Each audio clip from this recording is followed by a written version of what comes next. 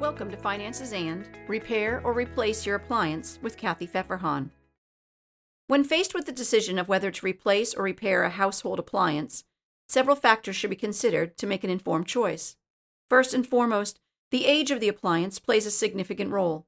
If the appliance is relatively new and still under warranty, it often makes sense to opt for repairs, as the cost may be covered or more affordable than a full replacement. Conversely, if the appliance is nearing the end of its expected lifespan and has a history of frequent breakdowns, replacement could be the wiser long-term investment. Efficiency is another crucial factor to evaluate. Newer appliances are typically designed to be more energy efficient, potentially saving you money on utility bills over time. Furthermore, if the appliance uses outdated technology or refrigerants that are harmful to the environment, replacing it with a more eco-friendly model may align better with your sustainability goals.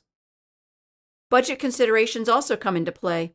While a repair might seem like a cost-effective solution in the short term, it's essential to factor in the cumulative costs of multiple repairs over time.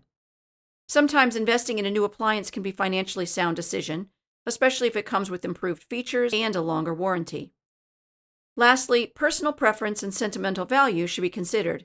If you have a strong attachment to a particular appliance, or it has sentimental value, maybe because it's an antique, you might be inclined to repair it, even if a replacement makes more practical sense.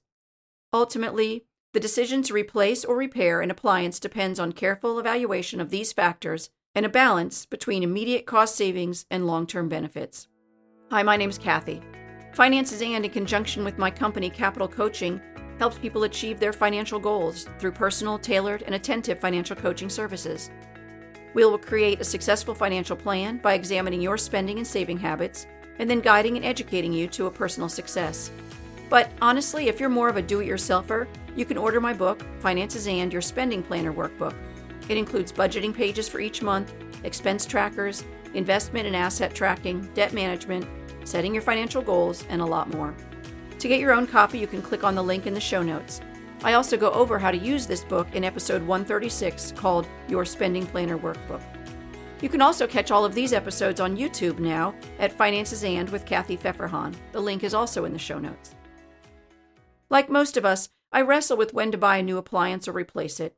The idea of a newer model is appealing, but the cost is not. So when do you choose to buy or spend on a repair?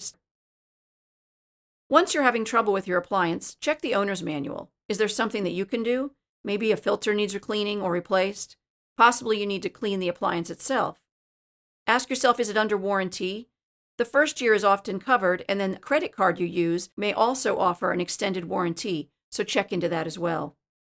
The rule of thumb expectation for the lifespan on a large appliance are dishwashers 10 years, fridges 13, washing machines 10, and dryers 13. But if your appliance is needing repeated repairs, you might want to replace it even when it's younger than average. But if the appliance is at its half-life and the repair is more than half the cost of a new one, consider replacing it. If it's less than half the cost, then maybe repair it. Consumer Reports has an interactive tool that you can enter the appliance age, original cost, and a repair cost, and that will help you identify if you might want to repair it or if you're better off replacing it. What if you're looking for a company to repair it? See if your area has a nonprofit resource that you can recommend repair companies based on unbiased reviews. You could see if Consumers Checkbook.org has a publication in your area. These have members who use local services and then write about and rate their experiences and the prices that they paid. Then members can make choices on who they want to hire or do the work around their house. It's not something that companies can buy to be on, nor can they influence the removal of unfavorable ratings. These cover healthcare, auto services, home and financial services, pet care, and travel and leisure.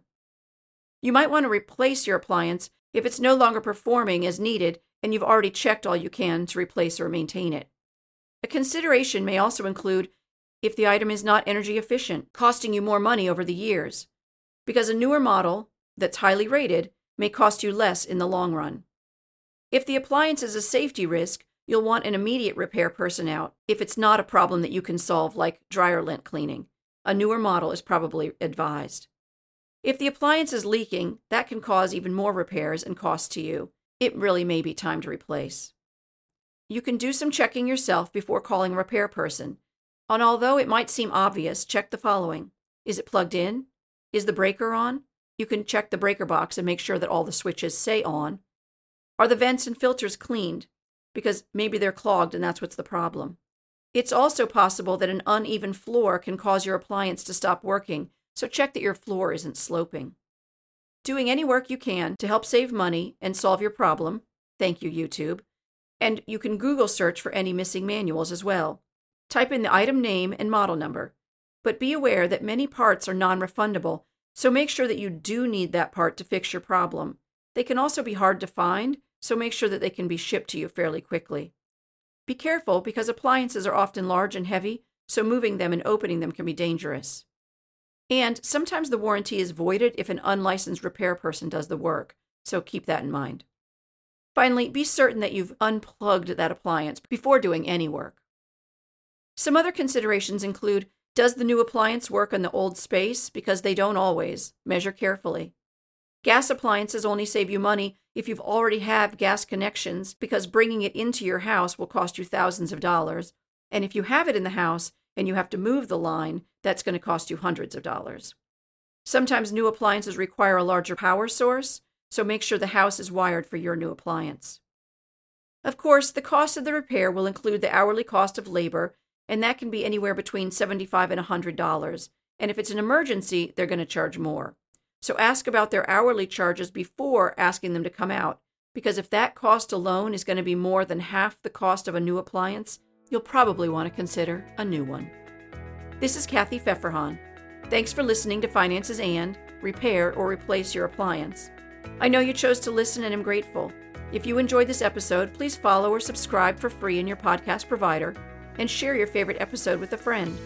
I'd love you to leave a review because it brings financial education to others and helps people find me more easily. You can also find me on YouTube now as well at Finances and with Kathy Pfefferhahn. Also, let me know what questions you'd like answered or topics you'd like covered by going to the website at financesand.net and leaving a message. You can contact Capital Coaching for your personal financial needs at capitalcoaching.net.